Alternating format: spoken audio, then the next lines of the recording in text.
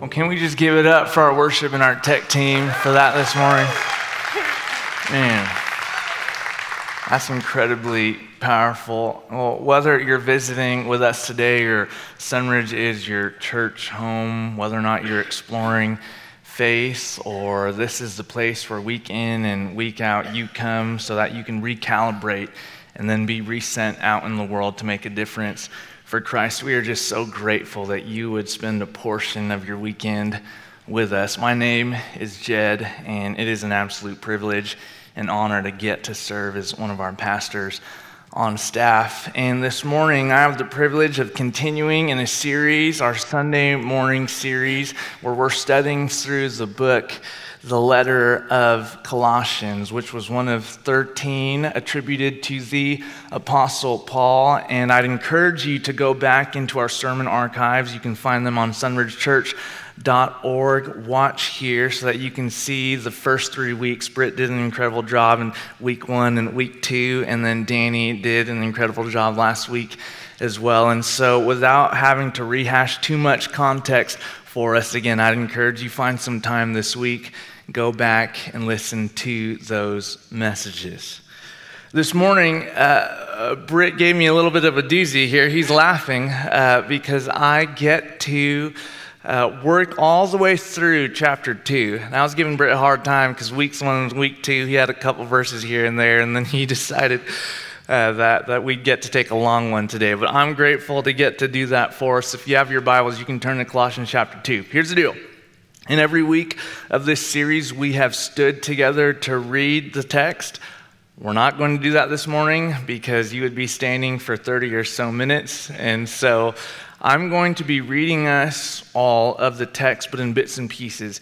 And in your note sheet, you'll find that there is a little 3-part column deal. And if you would like to, at any point during this message, jot down a few things that I'll share about those little pieces of the text, you can feel free to do so. Or even better, perhaps later in your own time, you can go back and read yourself and then reflect on what God is teaching you through His Word. Does that sound good? All right, so we're going to start again in Colossians chapter 2. I'm going to turn there, and then after every little section here, I'll just comment on a few things. That'll take us about to a third or halfway of the message, and then we'll conclude with some things for us to consider in our day and time. All right, Colossians chapter 2. Paul continues his letter and he says, "For I want you to know how much I am struggling for you and for those in Laodicea and for all who have not seen me face to face." And unlike the later sections that we'll read, we're going to stop right there. One of the interesting things about this letter to the church in Colossae or Colossae is that the Apostle Paul does not know many in this community. And one of his colleagues, Epaphras, is the one who went to this region that is now modern-day Turkey to found this church. But Paul doesn't intimately know the people or the names or the faces or the stories of those congregants there. And in the first few weeks of this series, we have remarked and learned that unlike some of Paul's other letters, like the one that he writes to the church in Galatia or to the 2 that we have remaining to the ones in Corinth, he takes a tone that isn't as angry, and it's pretty warm. And that is intentional because if Paul were to come out guns blazing with a church that he did not know intimately, it would probably further expound some of his issues in his time. You see, the Apostle Paul is revered and loved to us today, but in his day and age, he was much maligned, very misunderstood, and a confusing character to people around him because he was raised in the Jewish faith, held to that incredibly strongly, became a Pharisee. He was amongst the elite, and then he had a radical conversion experience where he was met by the risen Lord. And at that point, instead of going about and continuing to actually persecute and demand the killing of Christians, he turned his life around and began to share about faith in Christ, who is reconciling the whole world to himself, not just a singular group of people as he had grown up believing was the case. And so as Paul writes to this church in Colossae, he speaks in a way that is incredibly warm. But as we get into chapter 2, we recognize that something is actually awry. He isn't just going to heap encouragement or praise on them over and over. He indicates that something is happening internally to him as he reflects on where they are. Again, I want you to know how much I am struggling for you. It's athletic imagery that requires a type of steadfast endurance. In the place before that Danny spoke last week, where Paul writes about how for this we toil and struggle with all the energy he so powerfully inspires within me, in reference to presenting everyone mature in Christ, Paul now continues to really put into effect what's going on in his heart. People in this valley who don't know him well. In verse 2, he writes, I want their hearts to be encouraged and united in love. And I just realized, this isn't that long of a section, so can we stand and just read this one together? How about that? Let's do that. I thought about doing that this week, and then I forgot as I began to read. So let's do this together in the spirit of what we've done so far in this series. Let's read on the screen. 1, 2, 3. I want their hearts to be encouraged and united in love, so that they may have all the riches of assured understanding and have the knowledge of God's mystery, that is, Christ himself, in whom are hidden all the treasures of wisdom and knowledge. I'm saying this so that no one may deceive you with plausible arguments. For though I am absent in body, yet I am with you in spirit, and I rejoice to see your morale and the firmness of your faith in Christ. You may be seated. It sounds pretty good. So one of the things that Britt elucidated in week 1 is that one of Paul's concerns for this church were new heresies that were spouting out and were really a form of religious syncretism, so a melting pot of sorts of different ideas. It was an incredibly robust religious region, and so there were lots of different thoughts, whether it was from Jewish heritage or Gnostic ideas. And so when Paul is writing in this section, he is confirming the fact that for many in this church congregation and in this city, they are being confronted with idea after idea that would supplant the mystery that is Christ himself. And we don't know too much about how Gnosticism was prevalent in this time. It would have been in its earliest of stages. But one of the things that I found incredibly insightful when I was doing my own study for this section is that the Gnostics actually had this odd idea that was steeped in harsh Platonic dualism, where there was this unknowable, objective God, and then something beneath him. A creator of sorts who was kind of awry, that created the physical world that we know today. And Danny alluded to this last week. And so the goal of these Gnostics with their special knowledge was actually to help individuals at some point escape from this fleshly body and be in touch with the divine spark that the objective God had placed in them, so that they would escape into this kingdom of light. And so earlier on, when Paul writes, for he has rescued us from the dominion of darkness and transferred us into the kingdom of his Son, we can see that Paul is playing on ideas that are incredibly poignant to his congregation, the people there. And so there's so many things that we see here. His allusion to not just mystery, but the wisdom and knowledge. Again, Danny last week touched on how wisdom is a personified character that is critical in the Hebrew scriptures. And in verse 4, he says, I'm telling you these things, the mystery that is Christ himself, so that no one may, what? Deceive you with what? Plausible arguments. One of the things that's very interesting about this lengthy section that we're in is Paul employs word after word that he does not typically use in his corpus of writing. They're filled with hapax, It's a term for a word that's used one time in a document, and in fact, these are words that are one time in the New Testament, which is more fully what that refers to. And so Paul is interjecting language that is not necessarily typical to him to confront a problem that's serious and new. And in verse 6, he continues saying, "As you therefore have received Christ Jesus, the Lord, continue to live your lives in him, rooted and built up in him and established in the faith, just as you were taught, abounding in thanksgiving." How many of you have heard these verses before? Many would consider them to be the heart of this letter in Paul's true tone. His concern for the Christians, the Christ followers in Colossae, is that they would go back, they would hearken back to the receiving of Christ Jesus the Lord. In other words, they would go back and remember the time in which they were first presented with the gospel, the good news of Jesus, the Christ, whom Paul here says is the Lord, an incredibly lofty title, one of his favorites for Jesus. He uses it over 260 times, the Lord, Jesus, the Christ. And what's interesting about this section is in our English translations where it might say continue to live your lives in him, literally in the Greek it actually says to walk in him.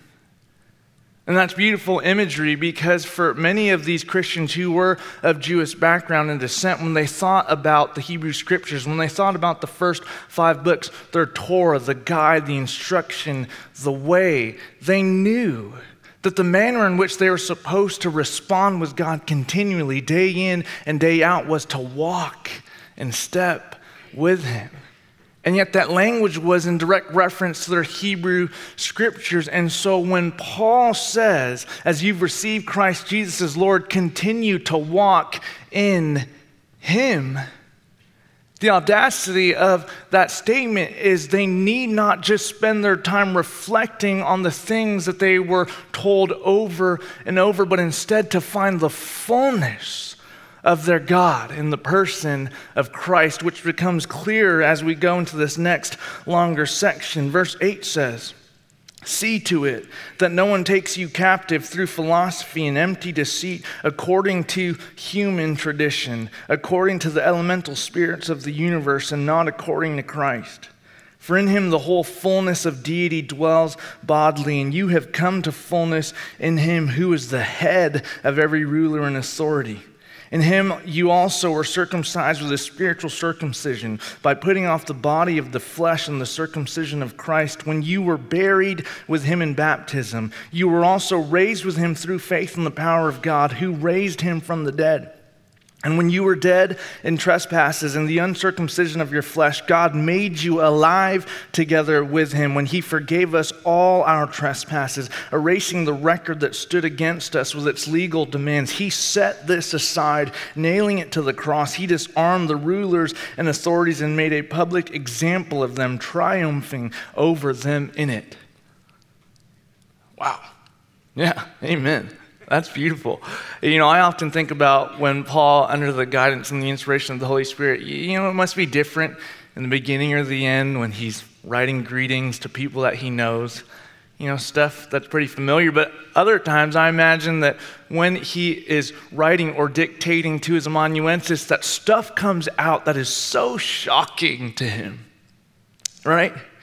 That he would almost look at the things that God has spoken to him through his Spirit and just go, whoa, yeah.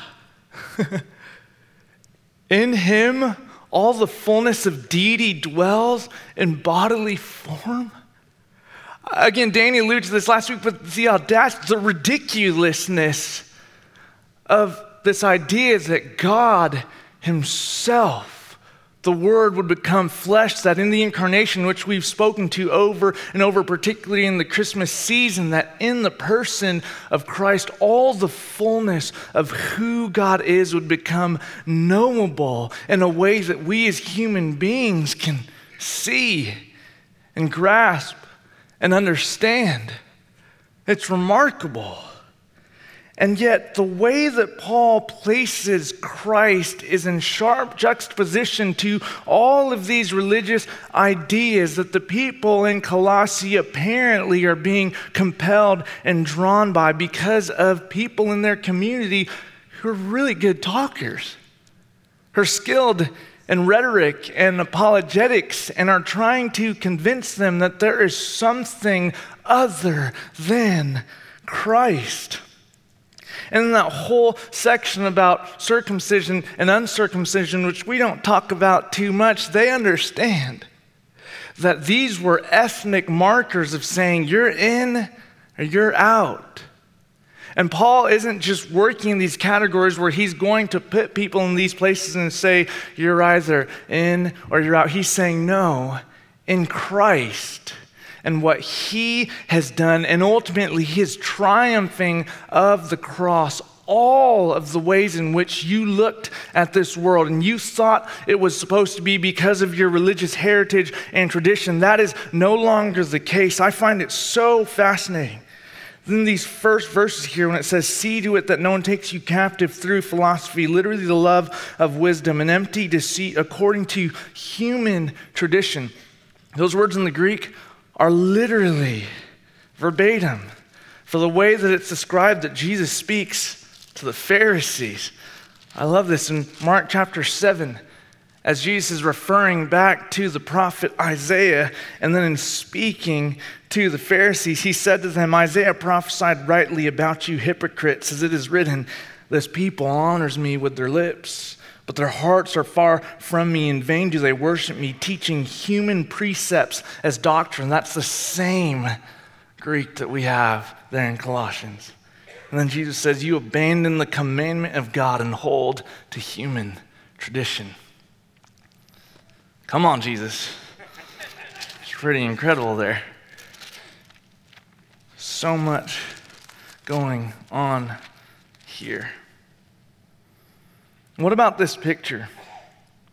That God makes us alive together with him. When he forgave us all of our trespasses.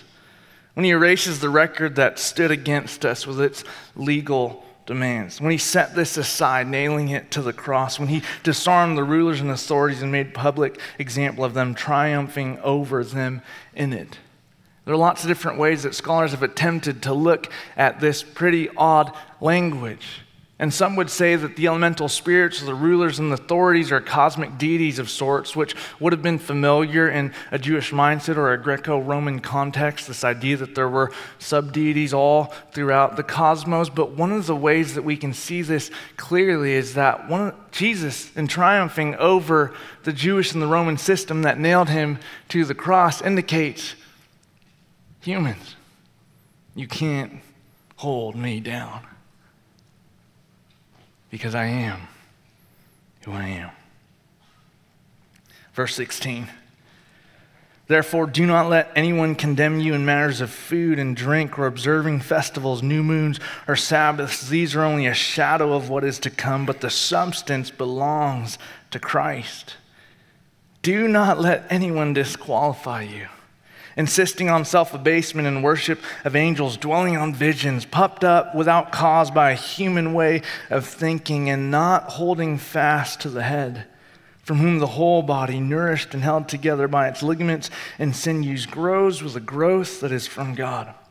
And if with Christ you died to the elemental spirits of the universe, why do you live as if you still belonged to the world? Why do you submit to regulations? Do not handle, do not taste, do not touch. All these regulations refer to things that perish with use. They are simply human commands and teachings. They have indeed an appearance of wisdom in promoting self-imposed piety, humility, and severe treatment of the body, but they are of no value in checking self-indulgence. And the next week, Britt, you get to pick it up, and there's a lot of good stuff there. The reason why these people hold to matters of food and drink and observing festivals and new moons and Sabbaths, is because it was in their scripture. Because it was the revealed word of God to them is what they were told to do. It was everything that they had ever known. Jeff, would you kindly put up that citation of passages that we have listed there? Do we have those? No, not that one. Well, I must have put it in a later format. I have a thing that I'll bring up for second service that shows passage after passage in the Hebrew scriptures that relate to matters of food and drink, and festivals and new moons and Sabbaths, and regulations that would have been everything that they had ever known. Essentially, it would be like us saying, I just do what the Bible says. But what happens when Jesus, the Christ, takes what you thought the scriptures are saying and reveals that all the substance is really his? And that, no, he does not abolish the law and the prophets, but he fulfills them. And so we need not look elsewhere but him, who he is, what he has done. This message this morning is entitled somewhat comedically. It's called The Struggle is Real. And maybe that's humorous to me and not to you, but when we think about that statement that the struggle is real, it's typically in reference to everyday matters that should not be cumbersome to us, but for whatever reason feel weighty. And you can search the internet and find pictures of cats laying by windows, and the struggle is real apparently for the cats. Or you can think about how the struggle is real on Sunday mornings. Britt and I joke, we have people here at church who we believe you don't have anything against us, but as soon as we take the stage, you sit in a posture and close your eyes. The struggle is real. I think about my contact this morning, my right eye. It must be accursed. It doesn't matter what set I have. Something always happens. Yes, you understand my plight, right? There's like one side, my right eye. It won't take any contact. The struggle is real. Or the other night I was purchasing something on the internet, and then I was thinking about FPU. The struggle is real. I remember trying to figure out the CCV on my credit card that I'd cut up. I couldn't remember. The struggle is real. Bob? The struggle is real. Those are joking matters, but the reality is, and Britt said it earlier when he came up for that moment after our first worship song, the struggle is real. Every single one of us walks into this room projecting confidence and a look of certainty. We walk around as though deep things don't dwell here. But the struggle is real. And the struggle was real for Paul, and it was real for the Christians in Colossae, and it's real for us today. And so let's cross our cultural bridge and talk very briefly about the ways in which that touches us this morning. Number one, the struggle is real because Christ is the mystery.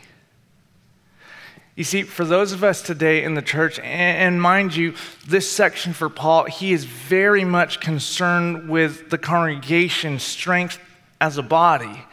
He's very much concerned that they would be experiencing schism of sorts because of well-respected individuals who would speak words that would contaminate their conviction that Christ could, in fact, hold all things together. Christ is the mystery because it does not make sense. It does not make sense for Jew and Gentile. It does not make sense for slave or free, rich or poor, young or old, male or female. It does not make sense that they would struggle together. It doesn't. And yet Christ is the mystery. And the problem is that we continue to want to look at things with our naked eye and our perception and the stories and our narratives that we tell ourselves without considering that He can do it. And it doesn't make sense. And yet, is that not the grace and the goodness of God? The struggle is real, number two, because you and I, all of us, carry deep spiritual insecurities. And I don't know if you could tell by this text, but there was probably a lot of spiritual insecurity in this congregation. When I say spiritual insecurity, I'm alluding to the fact that all of us do have our own insecurities, right? We have things about us, perhaps physically or educationally or with our history, whatever it is that make us feel like we're not quite good enough. There's as if we have something to prove. And I know for every single one of us, there have been many, many times in our life, perhaps you find yourself there today where for whatever reason you feel as though you still have something to prove, that you do not have the fullness of Christ available to you this day. And I might be speaking with this pastoral conviction and tone, but come on. You don't think I struggle with insecurities? Those of the spiritual kind are perhaps even harder. When we ask ourselves whether or not we truly are good enough, whether or not we really believe in the truth of the gospel that by grace we are in fact saved through faith in Christ, that it's not about what we can conjure up or our working out or our doing of those things, and yet we feel the burden of Scripture that says to work out our salvation with fear and trembling. Our minds before God the Father, the holy, irreproachable one, certainly make us feel as though if Jesus were here, He would never really spend time with me.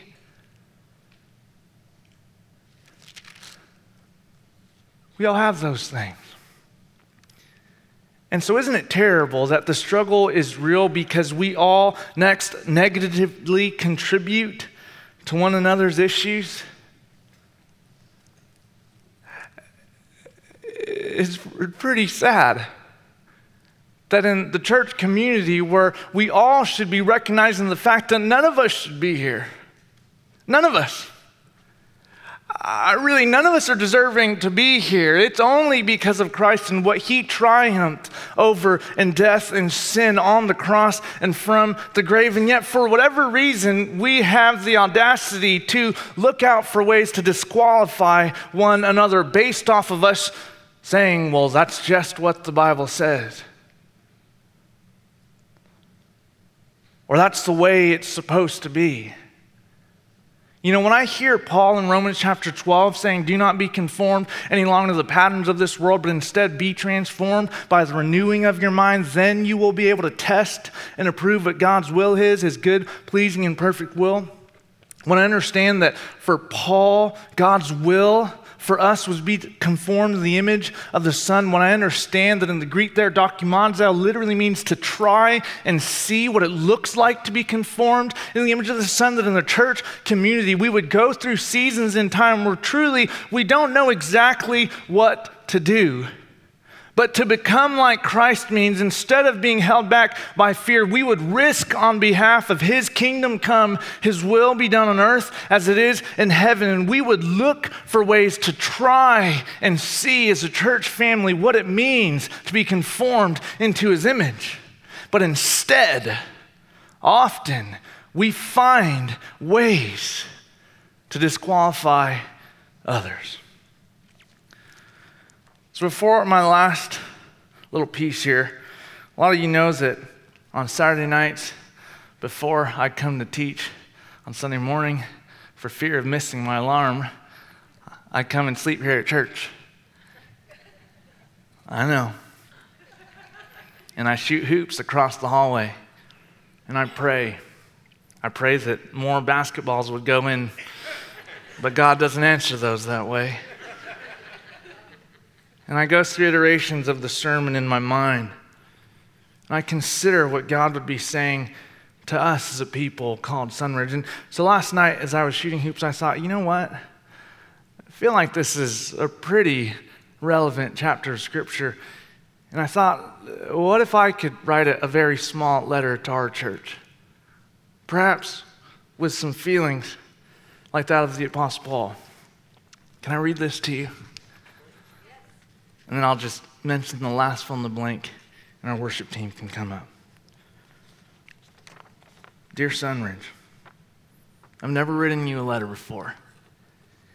And yet for some reason it seems appropriate for me at this juncture to briefly reflect on my short time with you as I rejoice in this present time toward our future as a church family. See, I took a wild risk and in trust of what God was purportedly doing here, moved my young family to excitedly join yours when I was 24 years old. And at 24, I was only 2 years into marriage, and our then only son was 2 months shy of his first birthday. And from a modern neurological perspective, I was technically in the last year of my adolescence and emerging into adulthood. I'm 31 now. Mallory and I recently celebrated 9 years of marriage, and our oldest has 2 little brothers to wrestle with in our family room. And I know that to many of you, my age understandably paints me as young, which I am, but I'm happy to be a younger brother in this church family, albeit a younger brother with a pastoral role and voice here. There was no rational reason to leave the church family that I did behind back in 2013. Everyone there told me I was crazy. Why leave a church of 4,000 and look to start anew amongst a hurting church of 400 or so? To this day, when I go back and visit, they ask, when are you coming back home? The problem, of course, is that home isn't 54.4 miles up the 15 and westbound on the 91. This is home. This valley. The people in it, this church, not this building, but you, a people called Sunridge who continue to make room for more. Britt, Cindy, our elders, our staff, you. So while spending the last several weeks digesting, studying, praying through, and ruminating on the words of the Apostle Paul to a church family of Colossians comprised of many individuals whom he had never met personally, I was struck by how his words suddenly reveal a heart that quietly aches, the concerns he can foresee, and how he accordingly struggles on their behalf. And if Paul can communicate those things to a small church in a valley where he does not reside, I feel as though my love for our church in this valley can reveal not only pastoral care, but my emotions as a regular person. My heart has begun to quietly ache, not because there aren't so many incredible things to celebrate about who God is, what he's continually made clear to us in Christ, nor for a lack of stories that testify to how he continues to transform us through his Holy Spirit. Just as it's clear that Paul had much to encourage the Colossians about, there's no shortage of things for which I praise God for in regards to his ongoing redemptive work in, through, and around us. Rather, my heart aches because I know from experience that anytime God is greatly at work, the enemy gradually and then aggressively looks for ways to divide, some of which at times I've seen and heard, none of which I am completely fearful of. All of which I believe Christ will work together for our good as we're further conformed into his image. So I write in response to some, preemptively to many, but with singular purpose for all of us. May we be resolved to continue to struggle alongside and on behalf of one another so that, in Paul's words, our hearts would be encouraged and united in love, so that we may have all the riches of assured understanding and have the knowledge of God's mystery, which is Christ himself. He's the only one who makes possible a family like ours. One that, though despite natural disagreements, which will continually stem from personal, theological, interpretive, political, philosophical, organizational, or experiential preferences, would be ever determined to collectively root ourselves in him. So Sunridge, whether you're my brother or my sister, whether I know you by name or have yet to connect with you, whether you are exploring faith or struggling with doubt, whether you are close in age or distant in decades, whether you first arrived here as a young adult like me in your 20s, or you've only recently decided to call Sunridge home. For those who remember the middle school church in a box and others who know nothing other than attending and serving this renovated industrial building. For survivors of previous splits, to all of us being called to endure whatever comes our way, may we steward wholeheartedly for the sake of Christ's name being exalted in this valley and his kingdom come in this world. And may we fight the good fight of faith, as Paul writes, to take hold of the life that is really life. And would we walk forward together in him?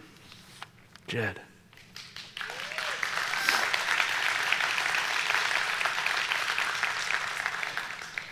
Our last fill in the blank is Christ Jesus, the Lord, desires to grow us for the sake of this life.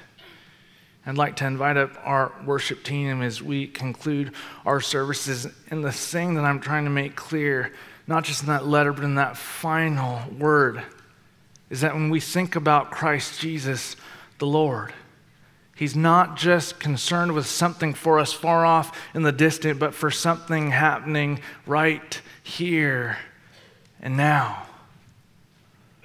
And so we're asking you to consider his growth for you as an individual is for the good of his growth of us collectively for this body. And if for whatever reason you find yourself in a position of life where the struggle is real, would you, as Britt emailed out, recognize that Jesus is as real as that struggle? In fact, he is more real. He is not fearful of the thing that you are scared of. He is not worried about whether or not he can handle. He holds it all together. And the beauty for us as a church family is that in trusting him, who he is and what he says he is going to do, we get to experience a life that is really life. Let's pray.